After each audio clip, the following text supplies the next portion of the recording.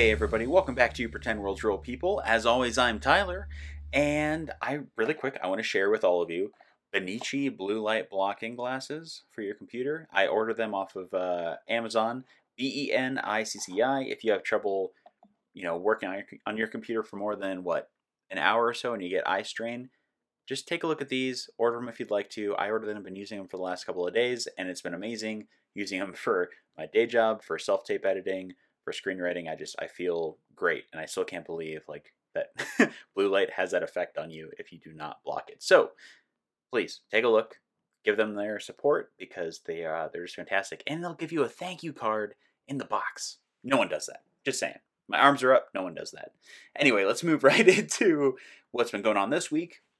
Nothing crazy. A couple self-tapes here and there. My eye has just been glued to Actors Access. I've got a few really fun checks coming in so I can start paying those student loans that are coming back out. Yeah, that's about it. Acting class, as always, because you need your acting class. And yeah, I think that is all, on my end at least. Oh, and rollerblading. So if you are somebody who loves rollerblading, get out there and start doing it. I am 3 or 4 months into getting back into it, and I feel great. Awesome form of alternative cardio. Plus, you feel like, you could be in a Simple Plan video, which I know is a very outdated reference, but we're going to leave it there. Anyway, this week's guest is Anthony Molinari. Now, if you do not recognize his name, you will recognize his face, being from Tenet, The Fighter as Neri, Black Mass, or my personal favorite, Barry, where he plays the grocery store manager in the Ronnie/Lily episode, who gets headbutted by Ronnie and makes this amazing sort of chicken sound that I couldn't help bringing up in the recording. He is an incredible stunt coordinator, stuntman, and actor, and not only that, he's just a very humble and generous person. I didn't want to take up too much of his time because he has been working like crazy, so this is a relatively shorter episode of the podcast, but he was just very sweet. The second we got into the Zoom call before I started recording, he's just like, "Hey man, how's your day go?" Like, just a really, really nice guy, which is something I don't want to say you don't expect, but you don't try to expect from somebody who is a working professional, because you just don't know people. But he was incredibly sweet and generous with his time, and it was just great talking to somebody I've looked up to for the last 12, 13 years, as we do get into, and I do thank him pretty unceremoniously for just inspiring myself and others for just like diving into the industry and trying to make our mark. So yeah, let's get right into it. Let's launch into the episode. Let's strap in, grab your soda, your popcorn, maybe you're brushing your teeth while you're getting ready for work. Anything that works for you works for me. So let's sit down and chat with Anthony Molinari.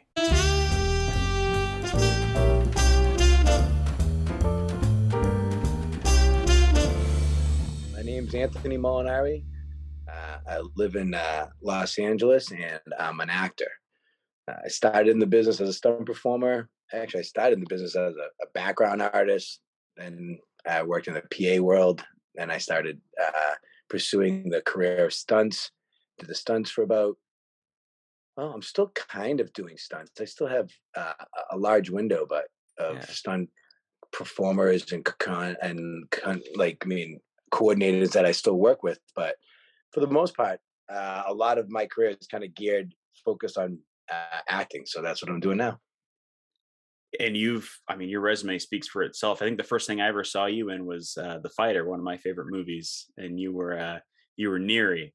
And the second you popped on screen, man, I was like, holy shit, this guy! Like, I was hoping to see you in more roles like that, and lo and behold, dozens of roles later, you're still you're either the this really tough like police officer, you're a badass gunman, or my personal favorite, you make a cameo in the show Barry, where forgive me, I forgot the stuntman's name that headbutts you, and you make this this chicken sound as you fall down. Do you recall that?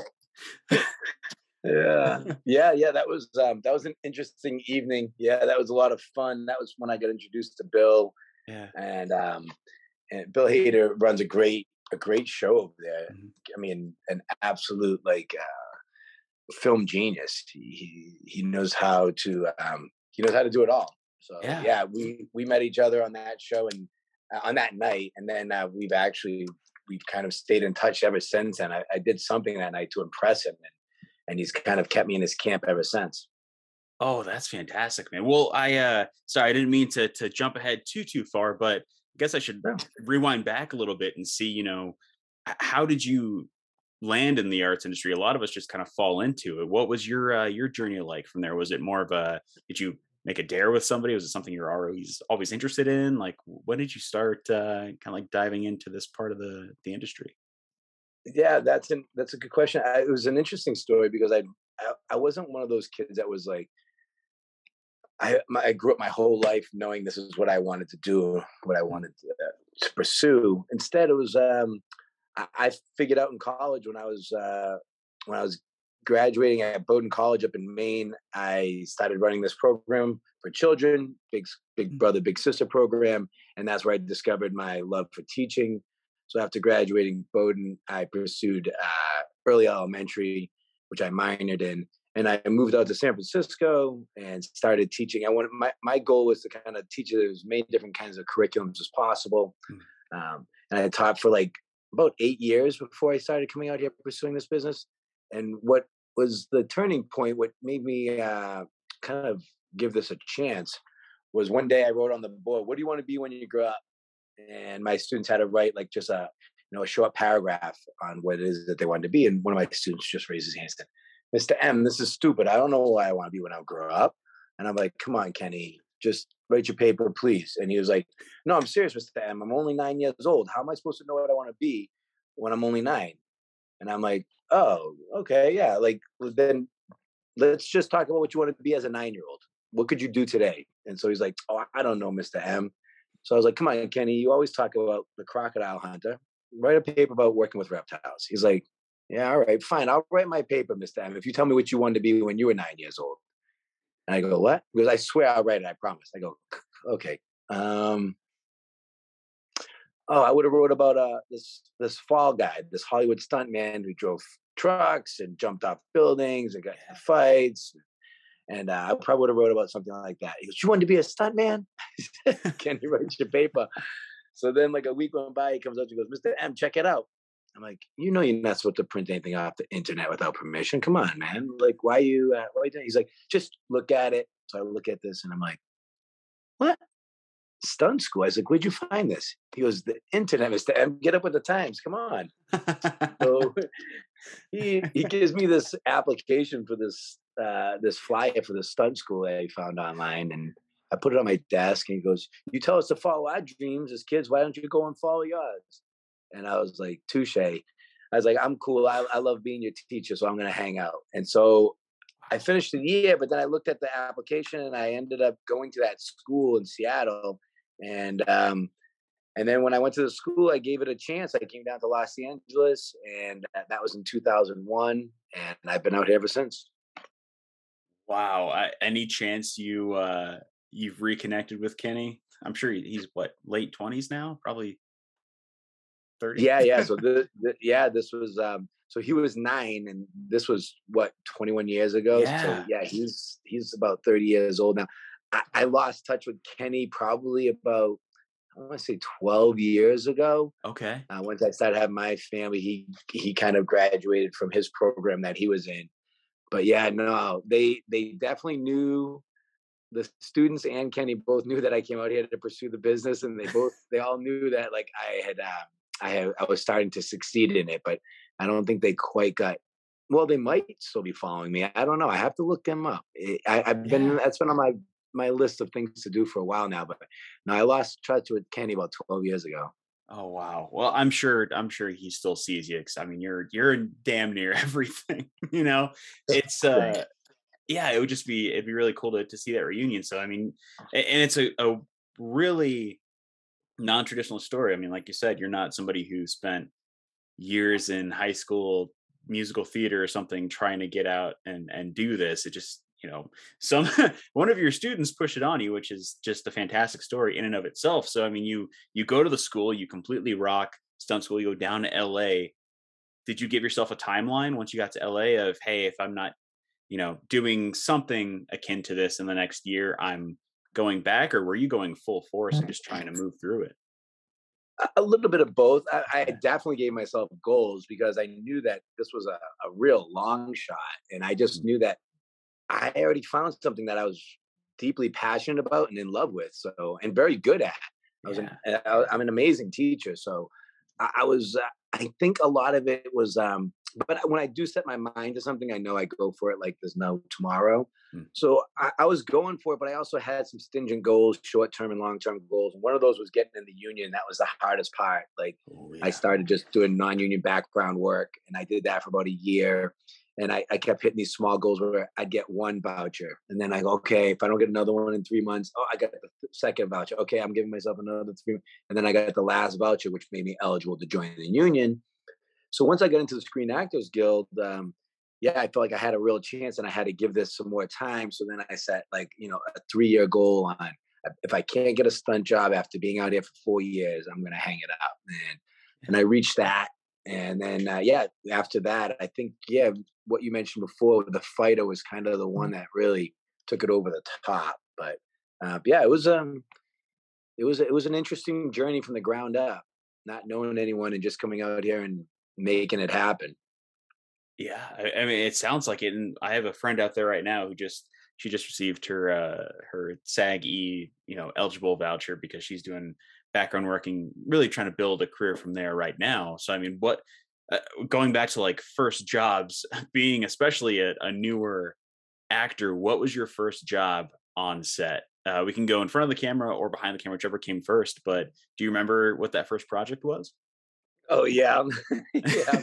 It was a low budget wrestling. Well, it was a wrestling movie, and we were doing background. We were just kind of being these crowd kid players that were watching these guys wrestle in the backyard. It was freezing cold in the San Fernando Valley. It was at nighttime. They had like one heater for like 400 of us, and what did they, I call? I remember calling home. I remember calling home and saying like, "Mom, I'm on a movie set." She goes, "Oh my God, congratulations! You're on a movie set for the first time." I said, "Yeah." She goes, "What's the name of the movie?" I was like, "Oh, it's called Slammed."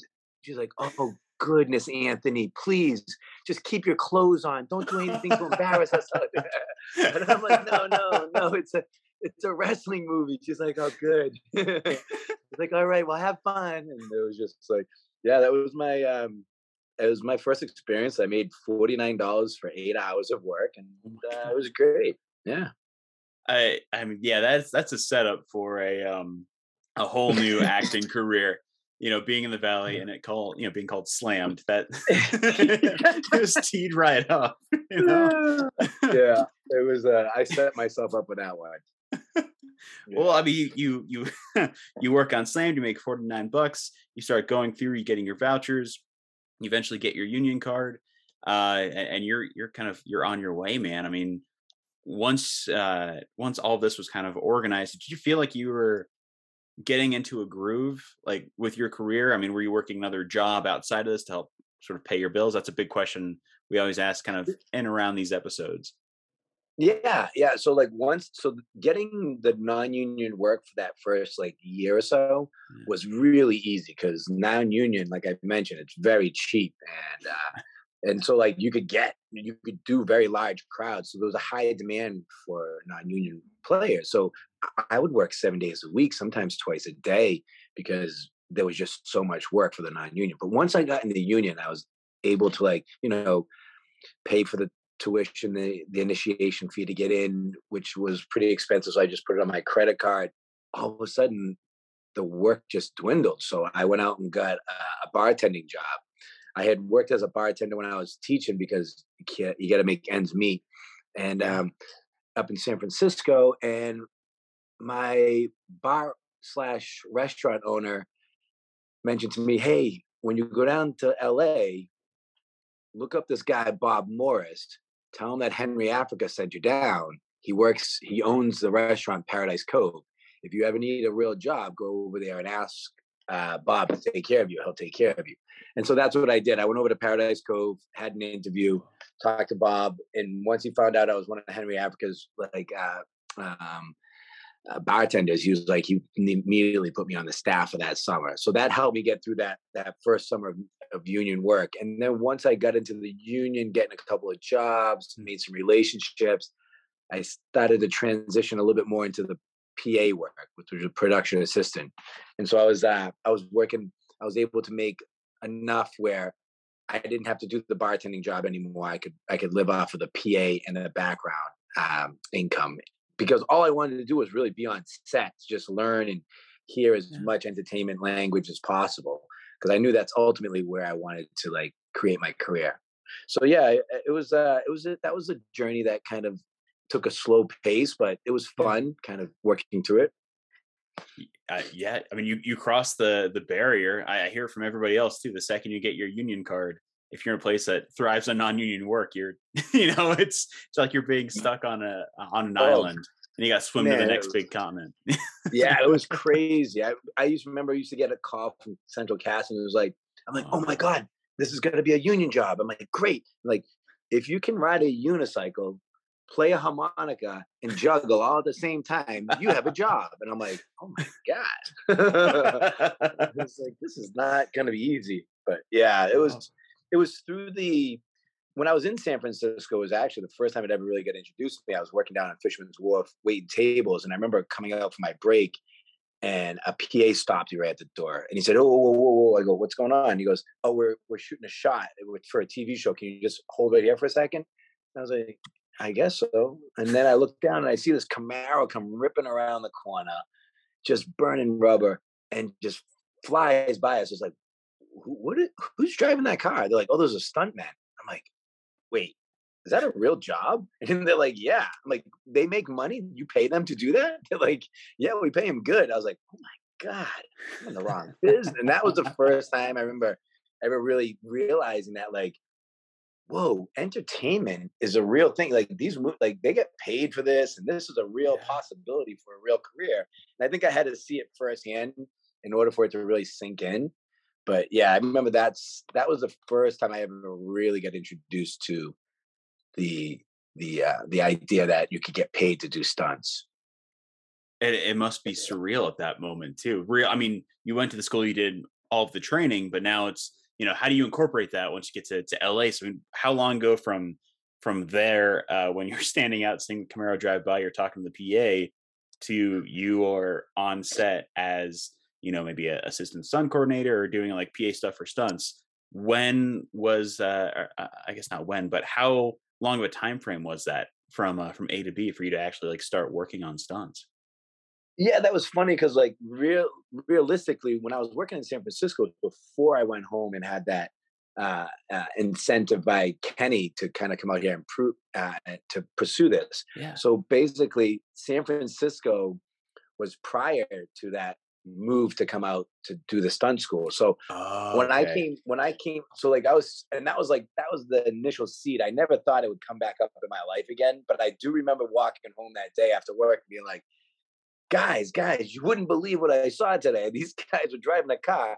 They're stunt guys, and they actually get paid for it. They're like, one of my friends just looked at me like, Molinari, that is your destiny. You are a stunt man. I go, oh, that's funny. He goes, mines will get paid for it. How did you get in the apartment today? Yeah, I had to climb the pillar and climb through the window. He's like, yeah, you got locked out. You climbed through the. He goes, you're a stunt man, brother. And I was like, oh my gosh, maybe you get it. But I never really thought twice about it because the teaching was just so fulfilling for me. Yeah. That's so that was about 2 years after that is when I had that conversation with Kenny. Okay. So to answer your question, it would probably been about 5 years prior to that is when I first set eyes on seeing Nash Bridges being filmed down there on Fisherman's Wharf with the Oh yellow wow. Camaro. Yeah. Yeah, Oh my, I used to watch Nash Bridges all the time. yeah, That's yeah. It was pretty cool. that's insanity. So I mean, now you've gotten to a point where you are solidly working or building a resume as an actor. Is there a project you remember? And maybe we can focus on the earlier side of your career that you remember more fondly than anything. Maybe it was the first time you did a full stunt and you realized like, yeah, this is my destiny manifested, or maybe it's something that you didn't think enjoy as much because of the parameters of the set, and then you absolutely loved it. Is there a particular project you remember fondly? Well, I mean, you mentioned it earlier. I mean, being able to go back to Boston because I was from Worcester, Mass, which is a pretty big city right outside of Boston. The only time we'd go into Boston was to go to a Red Sox or a Celtics game. But going back to Boston, back home, and being able to shoot a film that was about one of your local heroes when you were growing up as a kid, Mickey Ward, that's what blew me away because they had this huge boxing scene at Lowell Stadium, and they said invite whoever you want out. So I was able to invite my whole family. So they had a day where they Whoa. came out. It was like I don't know, 30 of them came out and just sat in the stadium and watched Mark and I like duke it out in the ring. And it was just surreal that I was home playing a guy opposite a guy who I admired so much as a kid, Mickey Wood, who's one of our local heroes. And here I am performing in front of my family. And I think those Boston movies, like right after that, I went on and I did The Town, which was like a month Yes. later, which was an amazing Boston movie. So and here we are, they have us in the suites up in Fenway Stadium as our trailers per se. We would get changed and everything, and we're just doing the most insane gunfight inside Fenway Stadium. I mean, I was just like, it was surreal. Like going back home, being able to do that kind of stuff, I think are the most memorable ones. Though that one, Black Mass, I invited a couple Yes. of friends out and I was asking them for advice on what I should say as a response, an authentic response to Johnny Depp as we're having this scene, and they were blown away. It was just like I think going home is my favorite and most memorable memories from like earlier on in my career. Oh, I couldn't even imagine. I mean, you mentioned it. The Town is one of my favorite films of all time, along with The Fighter. I mean, there's something about Boston for me, just it hits. But the idea of going home, performing in front of your family too. I mean, this is. I'm going to remix this into one of our previous questions that we had talked about before the podcast. But do you have any interest in producing, your own projects or funding your own projects set near your hometown, or maybe even set anywhere else? But let's stick primarily in the Massachusetts area. Oh yeah, for sure. It's gonna happen. It's already kind of happened. We just got done with a project. Super proud of. We're finishing right now. It's in its final steps of being locked. We just completed this project called The Last Deal. I played the lead role in it. We were fortunate enough last month to get into the Boston International Film Festival. So I went home. We premiered it there for the first time. My family took like I've never had this experience with my family before. They all came up in like I put the elders into a limousine, and then all the kids they had a party van bus that came up. So it was like 70 people ended up showing up in this premiere of just of family and friends on my end, and it was amazing. I produced it and starred in it, and they just were like, we just had the greatest evening together celebrating like our accomplishments, and it being premiered for the first time in Boston was really special. So it's doing really well right now. We just got into the Dance with the Films Festival, which is one of the bigger ones in Los Angeles, and we're going to be playing at the Chinese Man Theater on June 10th, which will be another amazing experience where I get to celebrate with my West Coast family. So, I mean, right now the producing thing is very successful for the one of my first really big projects that I've done. But yes, to answer your question, overall goal, I would love to produce movies. I mean, I really want to just tell stories. That was one of the big reasons why I left the classroom, was because Yeah. I felt like I'm really good at this, and I had no desire to leave the classroom. But if I could inspire at a much larger level and make the world of my classroom, then that would be amazing. So with the power of storytelling and filmmaking, and that includes producing, I'm really looking forward to kind of creating a team, and similar to like the way that great directors like Adam Sandler does it, Clint Eastwood does it. I just worked with like Christopher Nolan. He's got an amazing team, putting together an unbelievable team that you can just feel comfortable with and tell stories and inspire people, move people. Yeah, that's really the overall goal. And is there any chance you could share a little bit of the synopsis about the last deal with us, or is that kind of it's hush No, hush until? no, we can do it. Yeah, it's basically it takes time uh, during when the black market back in the mid 2015s, like the teens, and where the black market marijuana market was doing really well, and this guy created a small business for himself and was very successful at it until recently when it became legalized. And now all of a sudden the white collar corporates are coming in and are just kind of squeezing a lot of these mom and pops that were doing really well out. So it's his journey that he goes through in discovering um, about himself, really, but really about discovering about like what it's going to take in order to stay afloat. And that's where the last deal comes in. He goes on one last deal to try to save his business, and it's an interesting journey. Oh, that sounds fantastic. Honestly, like that, I want to watch that Yeah. right Oh, it's now. great. Oh Seriously. man. Yeah. Yeah. Yeah. It'll be out. It should be. We're in the midst of like finalizing with the distributor now, but Okay. it should be coming out where you could see it on VOD or in the theaters come this fall. Oh hell yeah! I'm going to the theater for that one for sure. Cool. That's gonna be sick. What and going on to your you wanting to tell stories and create sort of a brand and a production standpoint for yourself. Is there a genre in particular that you really really are passionate about, or are you just going to go all over no matter as long as the story's good, you want to make that movie? Yeah, it's all about the story. To me, Okay. it's like, yeah, I mean, it's all about the story. I do love comedy. I'm loving, I love comedy. I love dark comedy. I think that's why I think maybe I fit in so well over in the Barry camp. It's just, Yeah. there's something, and I never realized how good of a bad guy I can play. I'm coming to find out that that might be my niche, and you're going to find out really if that's true in the next couple of episodes of Barry, because yeah, it gets to be interesting. That's all I can tell you. I can't Oh talk too much about it, God. but like you're gonna like starting this Sunday, um, yeah, you're gonna really get a taste of what I can bring as a bad guy, right to the end of the season. So we'll see how it all unfolds, and if we'll see what the reviews say. But my directors have all told me like you'd play a great bad guy. So Yeah. we'll see. Yeah. Okay. So I'm a huge fan of Barry as is, but now I'm gonna be knocking down days to get to Sunday night just so I can see what you're talking about, man.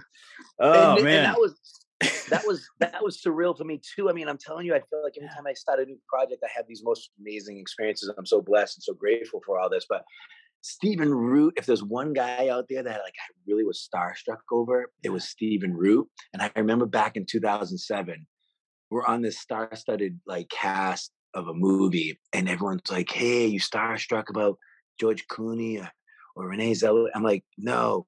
But there's this guy that's coming to set next week. His name is Stephen Root, and I am the hugest fan of this guy. He did Jimmy James on this TV series, News Radio, and I was just blown away by his performance. And he's one of our best, I mean, artists out there, if you ask me, Yeah. when it comes to the acting world. He blows me away. But we did the scene together, this episode that's coming up, and I was just I was over the moon by it. I was blown away. And it was great to become friends with him. And we've been friends ever since 2007. We get together at least 2 or 3 times a year to have lunch. He'll be checking out the premiere come June 10th at the Chinese Theater. He said he's going to join us. So, yeah, he's an amazing performer, and it was an absolute, I mean, gift to be able to work with him in that scene.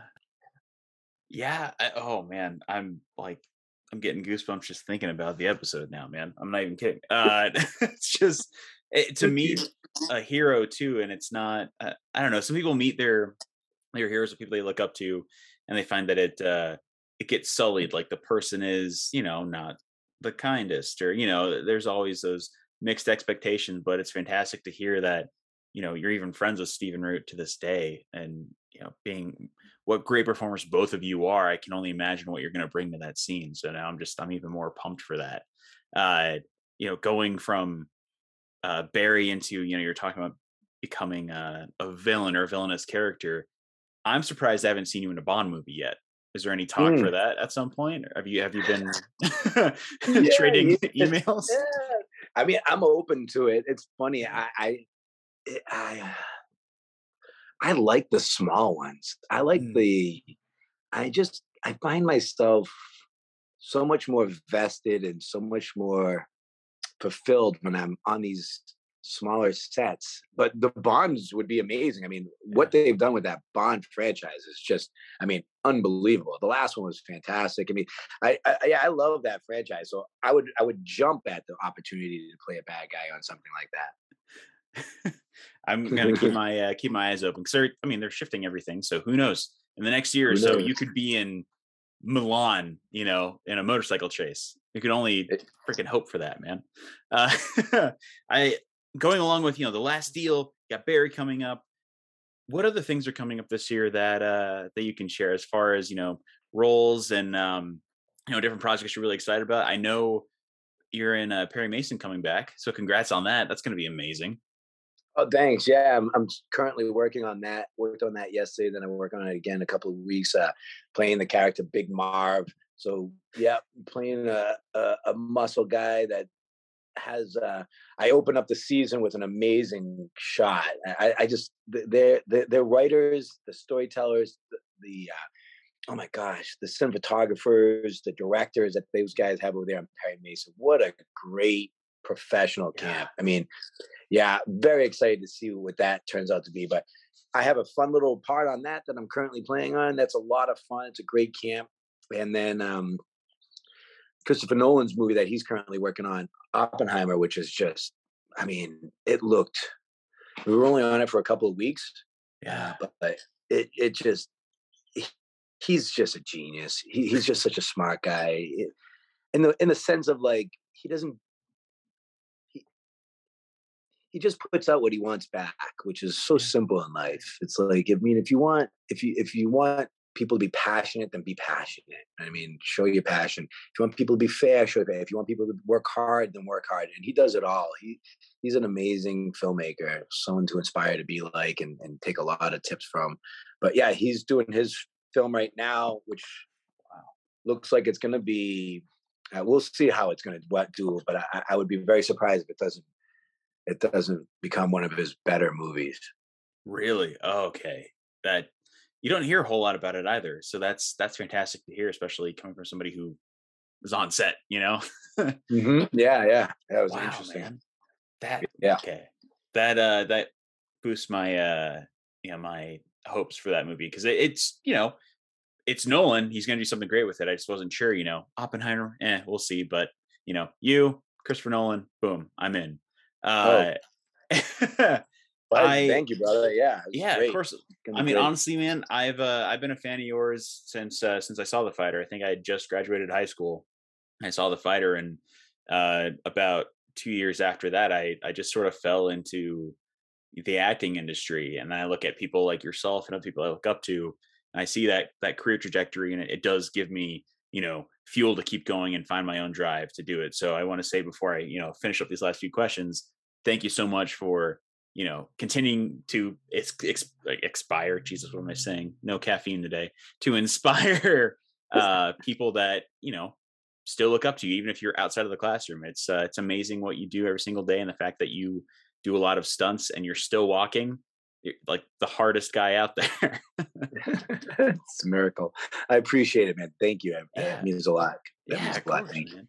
Um, Now that I've completely gotten rid of my tongue tiedness. Honestly, this lack of coffee in the last few days is kicking my ass. But we'll move on to the last few questions, man.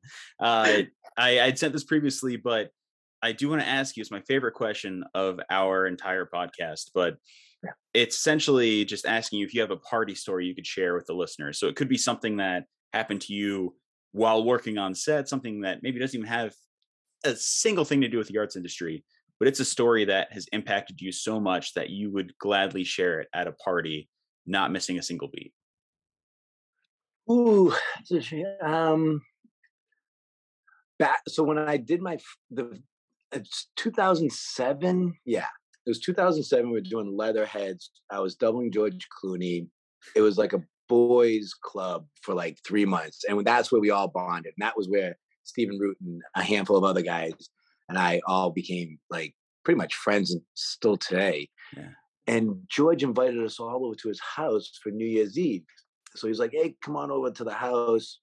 And so we all showed up at the house. We had a blast that night. And then the night ends with all of us jumping into the pool in the hot tub. And I just remember sitting in the hot tub with a bottle of Cristal and champagne, and like and the moon's out, and I'm sitting here thinking like, and I'm looking around, and George is opposite me. I'm like, what's going on? I'm like, how did I get here? I was just teaching in the public schools of Worcester, Massachusetts to special ed kids. And I was teaching preschool for 7 years before that. How did I end up? This is surreal, man. My career could end today, and I feel 100% fulfilled in what I came out here to do. So I think it was that feeling of fulfillment that kind of made a lot of other things come effortlessly in my career. Yeah. Not really like feeling I need it, but more like I feel completely fulfilled at where I am today. So yeah, that's probably one of my favorite party stories I think I remember in my life, where it just was a big pivotal point on on my career and where things change and my outlook on things. Oh man, that's fantastic. That's every actor's dream. You Oh, know, sit to there be in going, I don't know George's how I hot got tub, here, but that's fantastic. yeah. I love that party story. And this kind of goes directly with that, but asking if you have any advice for maybe those who are trying to get into the arts industry, or maybe those who are kind of tooling around with it, been in it for a while and trying to continue on. Do you have any advice you could pass on to those people? Yeah, I mean, I think the first thing is kind of like what I mentioned, just feeling fulfilled in life with what you have accomplished up to this point. And that doesn't take, I'm not saying take away from the drive, but feeling completely fulfilled and satisfied where you are is one of those things that I kept seeing reoccurring in my career, that once I felt that way and truly felt that feeling and lived it, that things just started coming effortlessly. And I remember, so I come from the NESCAC community of colleges. And I remember they had a seminar for us out here at CBS one time. And they had a bunch of speakers. And one of the guys that got up and spoke, he mentioned like, one of the best things that I can give you guys for words of advice about this entertainment business is work smart, not hard. And that always stuck with me, because I'm really good at working hard, but sometimes you're just running in a wheel and you're not going anywhere, as opposed to like, hey, stop. Think about it. Step off the wheel and start walking that way. So it was just like, you can get really far and fast in this career, I think, if you just work smart and think about things. And I think if it's not working, then do something different, and then just keep working. And that's probably the best advice I can say, is feeling fulfilled and working smart, not so hard. Yeah, no, I think that's suitable. Working the smartest is, I think, the hardest thing you can do, ironically enough, in the industry. Just like you said, we can have a whole toolbook of how to navigate this spot, but unless you know how to, grease the wheels, man, it's not gonna go as smoothly as you think it would be. That's true. No, Yeah. that's fantastic advice. And once again, I don't want to take up too much of your time. I know you've been working like crazy. We'll finish it up here, but I want to say thank you again for joining the show, donating your time, and allowing myself and other arts workers to kind of listen to your story and get to know who you are. Because I think most of us recently have just seen you in Everything Everywhere All at Once, and just got a kick out of you completely exploding into confetti. So that's Yeah, that was a fun one. magical experience in the theater, I can tell you that much. The last thing Cool. I'll do for this episode, sir, is ask you if you wouldn't mind giving us your best awkward goodbye. Now, I'll describe what this is really quick. Essentially, if you've seen Wayne's World, it is a silent 3, 2, 1 countdown that I'll give. And when I point to you, just give me your best verbally based awkward goodbye, and then we will part from there. You ready for that? Sure, why not? All right. All right. It's like being in acting class again. All right, Anthony. Thank you again for coming onto the show. I'm going to sign off with you here in Ciao.